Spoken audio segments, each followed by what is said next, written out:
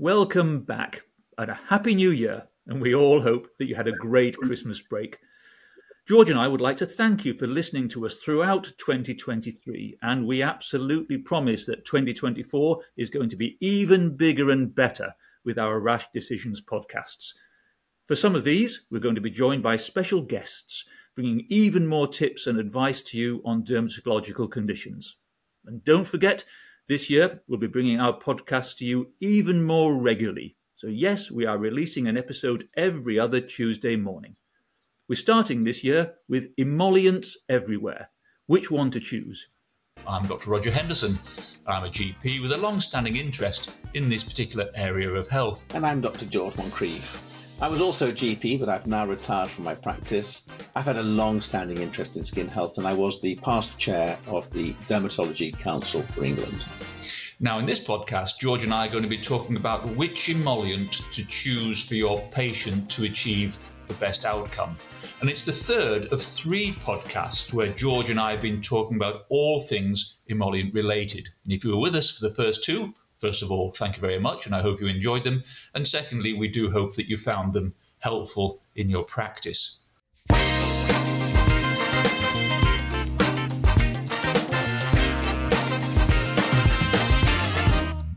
So, first of all, George, I suppose complete emollient therapy, I think, is probably a good point to start this little chat. The need for the daily use of emollients, but not necessarily just on the part of that skin which is particularly dry, to go a bit further afield. So what is really CET, or complete emollient therapy, that we should be thinking about with our patients? Well, it was a term first described by Professor Mike Cork from Sheffield, and he wanted to emphasize the importance of using an emollient as a soap substitute rather than soap, in other words. So you wash with a sophisticated leave-on emollient to treat the whole skin.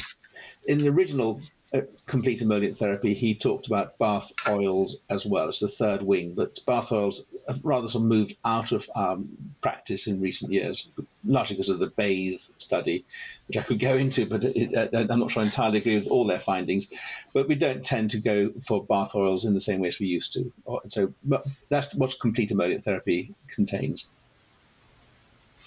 So if a patient comes and sits in front of me, often with a dry skin problem that isn't getting better, one of the first things I do, rather than sort of jumping straight in to try and prescribe something, I actually ask that patient which emollient they've been using, if any, how much they've been using and how often they've been using it, in order to help develop an accurate treatment plan. We really have to understand our patients about the quantities and the frequencies of emollient use, one, that they may be using or not, and secondly, I suppose, how much they're prepared to use. We mustn't assume that if we say to a patient, oh, go and use a long-standing a leave-on emollient and then top up several times a day, they may have the time or inclination to actually even do that.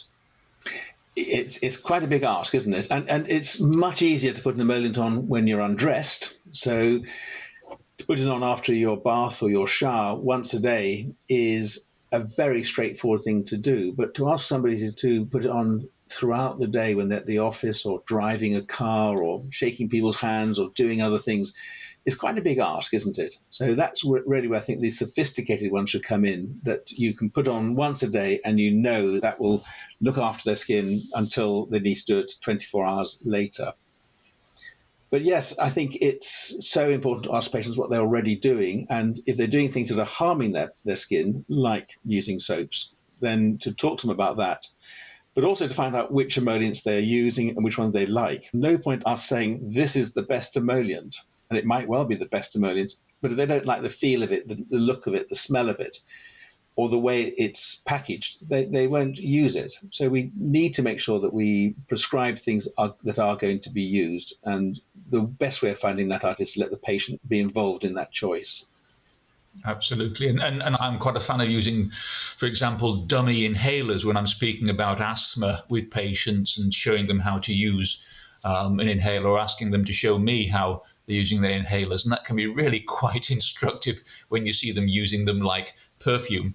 Yeah, we all see that. Which I have seen. You don't have the questions you don't know. But in my drawer, I do keep a variety of ointments that show them different types, and they can sort of feel the types that they use. And just to spend that extra little bit of time, I know time is worth more than gold in our surgeries, but spend that extra little bit of time at the outset to get the right emollient for them that they're happy with, that pays off in spades in terms of long-term compliance and reducing them coming back to you because they haven't liked using that moisturizer. So that's certainly one of the messages I'd want to get across today. Take that little bit of time at the outset with your patient, that first consultation, get that right, and you save yourself so much time in the future. And I think this is where Aproderm, our sponsors, have really come up with a brilliant idea, because they have the Aproderm Emollient Starter Pack, which we can prescribe. If your patient's paying for their prescription, they have to pay 4 prescription charges, so it might be cheaper for that patient just to buy it from the pharmacy. But many of our patients are little children or older people for whom prescriptions are free, and they can take that away. It will actually give them 4 little tubes, which can be quite useful for keeping in the car or their handbag. But they can try those out and then come back to you and say, this is the one that I like, this is the one that I would use. And they've used it for a few days, and they've discovered that this one's too greasy, that one they don't like it for whatever reasons, or this one they do particularly like. So the Aproderm Emollient Starter Pack, I think, is such a great idea. That reminds me, and we haven't touched on this in the previous podcasts, staining. This isn't perhaps as much of a problem as it used to be, but there was a problem with patients using ointments and moisturizers and emollients that could significantly stain clothing, and they really weren't happy with us when they would put this on and their white shirts then, had to be scrubbed to try and get clean again. That can happen, but it is less of an issue than it was, isn't it? I haven't seen it recently, but yes, it's that sort of problem that can definitely put a patient off an emollient, and they then just won't use it, and they won't get the benefits. Yeah, and we should just remember that if you are prescribing, you soon learn the ones that can stain. As I say, I think we use those type less and less. Again, we touched on this, I think, in the last podcast, but it's always worth getting this message across repeatedly. Prescribe enough. Please prescribe enough emollient for your patient, and also explain why to them they are going to need that amount. And also, in my experience, make sure the pharmacist knows that you are prescribing the right amount. There is nothing more embarrassing than a patient coming back saying, well, the pharmacist isn't going to give me all this. He says, I don't need this much. Yeah. And then you get into real sorts of wars of words with patients. It never ends well. So just always prescribe the right amount. Your aid memoir, from your experience, George, what should we be using in terms of our thinking with prescribing quantities here? Well, certainly in atopic eczema, Nice pointed out that you'd expect a child to get through 250 grams per week. And an adult, we can almost certainly say, would need at least twice that amount. That's a whole 500-gram tub, a whole one every week for an adult. So if you've got an adult with quite widespread eczema, I'm talking about 4 of those per month. And if I'm giving them a 2-month prescription, that's 8. Is the sort of quantities that I'm thinking of when I'm prescribing emollients. Once you know that the patient likes it and will use it, and if they're going to get the optimal benefit from an emollient. And there have been many studies. I've published a couple of studies. Cochrane have done reviews that demonstrate that appropriate use of an emollient reduces overall health costs, because the patient's eczema gets better, they have less appointments with doctors, they have less eczema, they're using less steroids. And in the paper that I showed, not only were they using less topical steroids, they were using less antibiotics. So it really is a win. You're using a very safe agent. We talked about fire risks last time, but apart from that, or slipping in the bath, there's nothing much safer you could prescribe than an emollient. And if it's reducing the costs of healthcare at the same time, it really is a win. Yeah, in practical terms, so we've happy with the choice of our emollient we've given our patient. They've gone off, they've been shown how to use it, they're quite happy.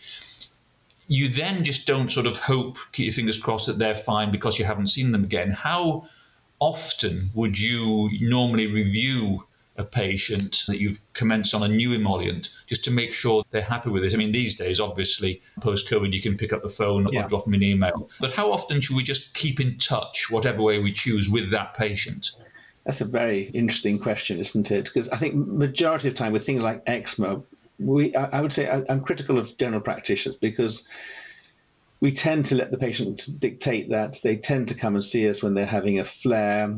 We manage the flare, and then we leave them to get on with it. We don't talk to them about flare prevention or general skin care and how to prevent things getting worse again. Ideally, I'd say, my GP colleagues are probably going to fall off their chairs when I say this, but ideally once a year, I think it'd be reasonable to review things. If you just start somebody on a emollient, not a bad idea just to follow it up a few months later to say how you're getting on with things and are you doing all the things I recommended. But we've got busy lives. We've got a lot to do in that time. But ideally, seeing somebody a year later to renew and review their prescriptions in a perfect world, I always say to patients, if I'm talking to them on the phone or if they come to see me, bring everything that goes on your skin with you in a large carrier bag. The washing up liquid you use, the shampoo, the conditioner, what you're washing your skin with, everything that goes onto your skin, just bring it along and we just look through it all and make sure they're not doing anything that's causing more harm.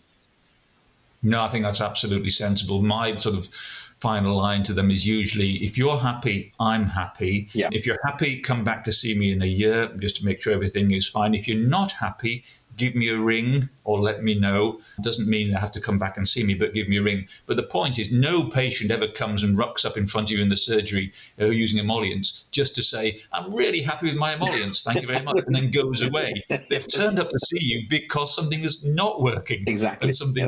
And something is wrong.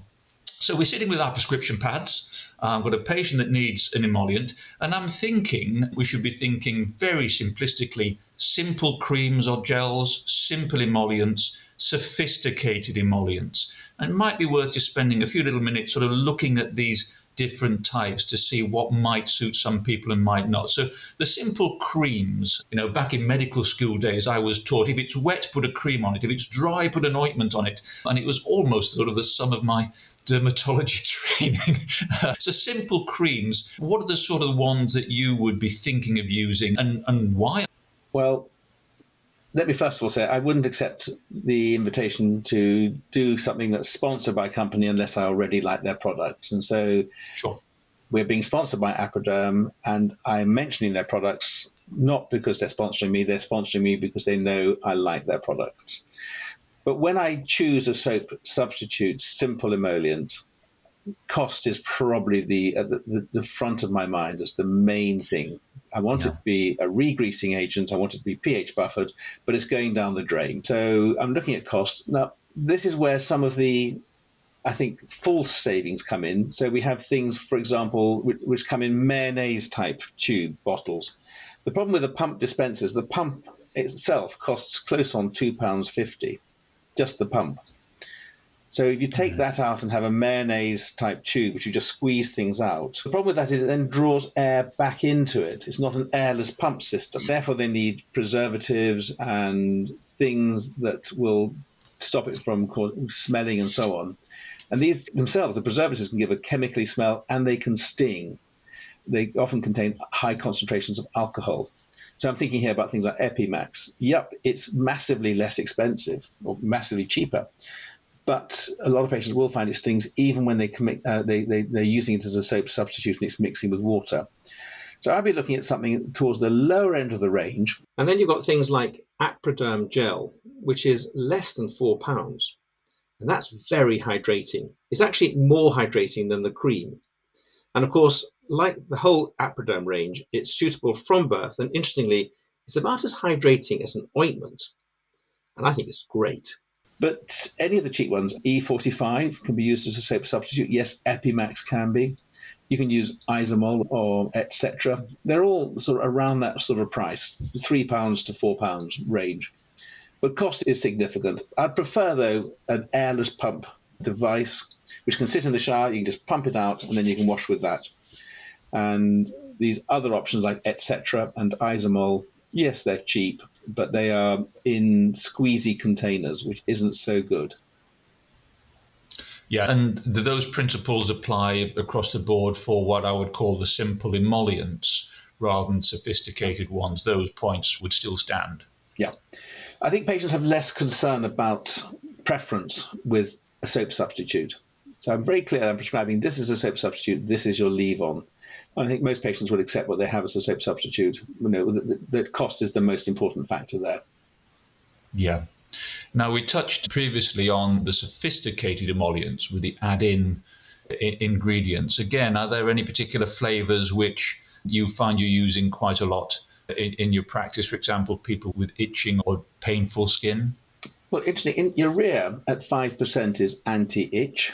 But by the time you get up to 10%, the way in which urea works at higher concentrations is the proteases that break down the cornea desmosomes don't work unless they're in a soluble state. And so high concentration urea is working by activating the body's natural proteases. But right down at 5%, so for example in balneum, you've got 5% urea, that is naturally antipruritic. So that's very useful. But if it's more unpleasant itch, then I'm thinking about things that have got a laurimacrogol, that's the balneum plus. The difference between balneum and balneum plus is that balneum not only has 5% urea, it's got some ceramide in it.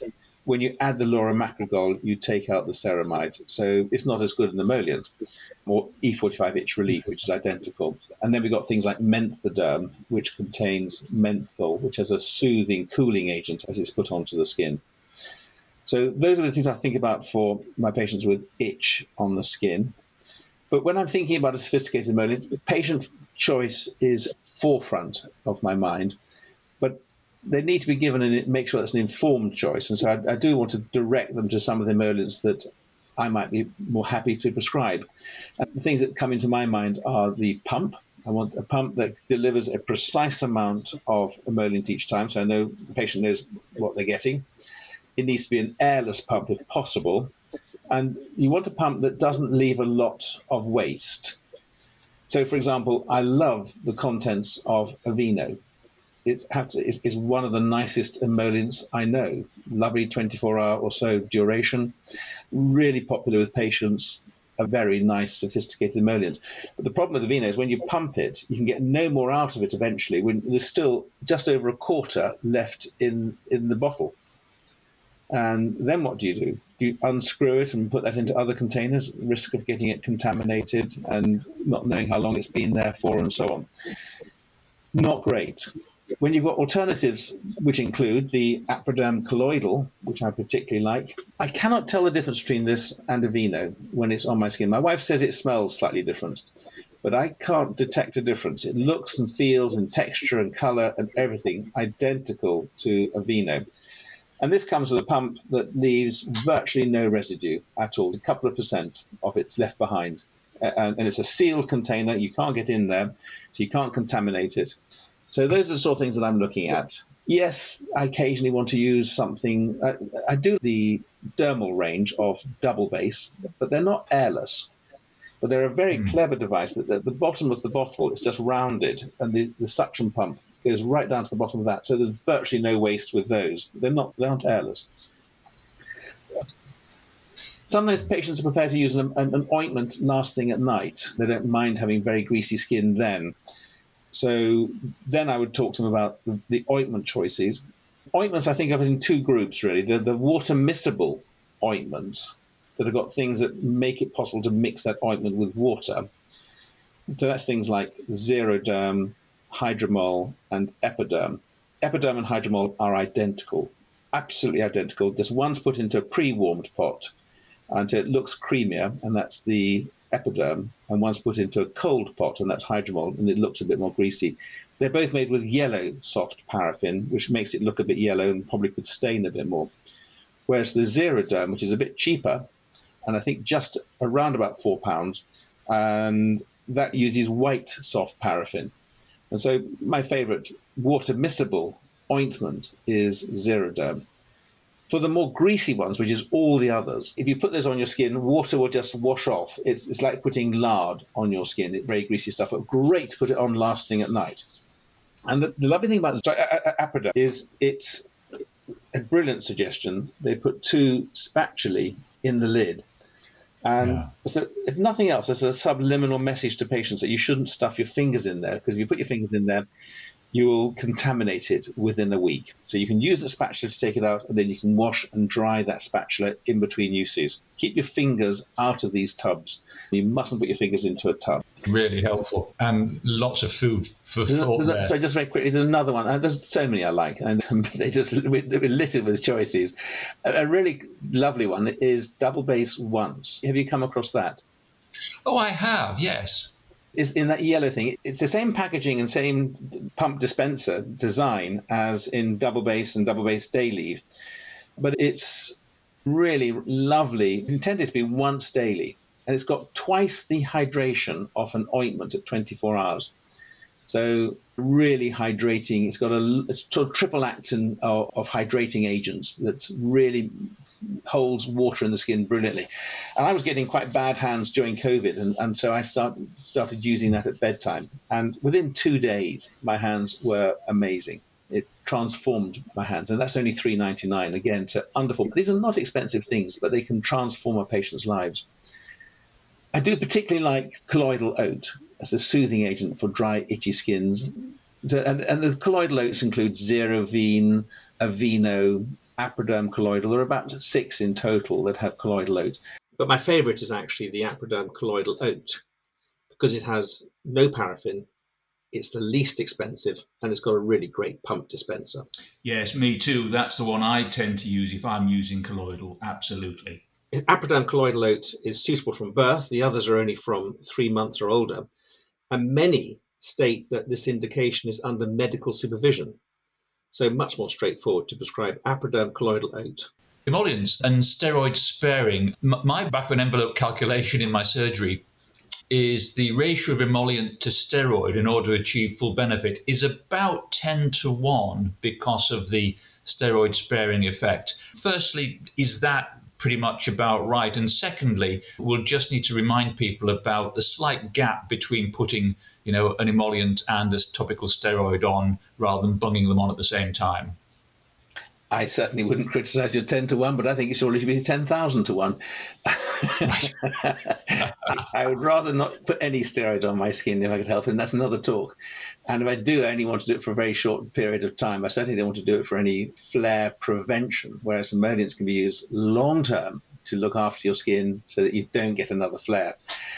So I go out of my way to enable patients not to need a topical steroid. That's my goal. I'd rather not be putting a topical steroid on for a variety of reasons. They raise the pH I've been talking about. They degranulate the stratum granulosa. They reduce the number of cell layers in the epidermis. They are blanket immune suppressants, broad spectrum immune suppression. They reduce the collagen levels in the dermis. They aggravate acne and rosacea and so on. So the list is enormous, and they cause perioral dermatitis. So I'm going out of my way to limit the need for topical steroids as much as I possibly can. But yeah, if you are prescribing them, then clearly the patient's also going to be using an emollient. And the critical thing is to have that nice interval between the two. And I think roughly half an hour is what I would say. So the ideal thing is a steroid only ever needs to go on once a day. Ideally, it's an ointment at bedtime. So the perfect arrangement is to cover your skin with your emollient everywhere before you get into bed. If you need to put an emollient on at that time, let that soak in for half an hour and then apply the steroid to the areas where you need it fairly precisely, and then wash your hands and then put a bit of emollient on your hands afterwards. Yeah. If I've got a patient, for example, with atopic eczema, who's also got asthma, I often use the same analogy. I say to them, if you are needing your rescue inhaler for your asthma on a regular basis, it means that actually your preventer inhaler is working suboptimally. It's not working as well. You're being suboptimally treated. Same with the skin. If you are needing rescue steroids for your dry skin or skin condition, it's usually because your emollient treatment is suboptimal. We need to be looking at that rather than trying to rescue a flare every time. And patients quite like that. They get that, the whole preventer and reliever analogy that I quite like. I think it's worth recommending to anyone listening. They might want to think about having a chat with patients along those lines. Because we're dealing towards the mild end of the spectrum most of the time. Obviously, if you've got severe disease, you haven't got that option really. I'm talking about gold standard here for relatively mild disease, which is what we have in general practice for many of our patients. But yeah, when it's more severe, that's not an option. There's so many emollients to choose from. Probably more emollient choices than almost any other field of prescribing that we're involved in. Close on 50 that are in the BNF. So I looked at these very carefully and worked out what I thought about them based on their ingredients, their costs, their packaging, the pump, and so on. And I produced a table which Pulse very kindly published, the Pulse reference chart for emollients.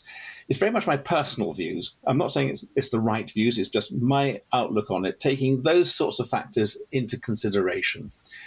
So if you go to Pulse and you can get this chart, it's 2 pages of A4, and I go through the simple emollients, the sophisticated emollients, emollient ointments, and then it includes some of the emollients that we can't prescribe, which I think are really superb and are likely to come onto the NHS FP10 market in the foreseeable future. You can direct patients to them that are there as well.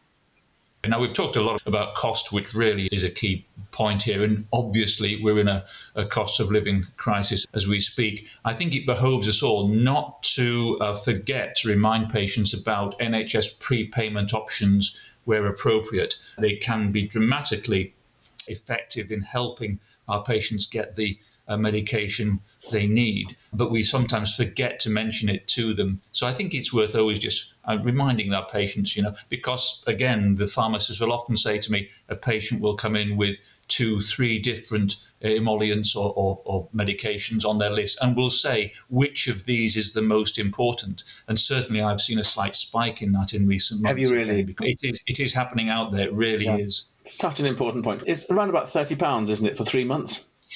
Yeah, you really only need to be having sort of more than a couple of prescription meds on a regular basis to be starting to make it worth your while. Yeah.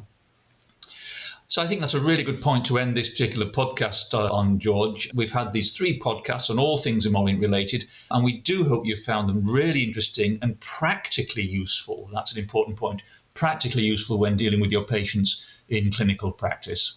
Roger and I hope you'll join us again for another Rash Decisions podcast, when we'll be discussing another important dermatology area. So, as always, until the next time, it's goodbye from George. Goodbye. And it's goodbye from me. Goodbye.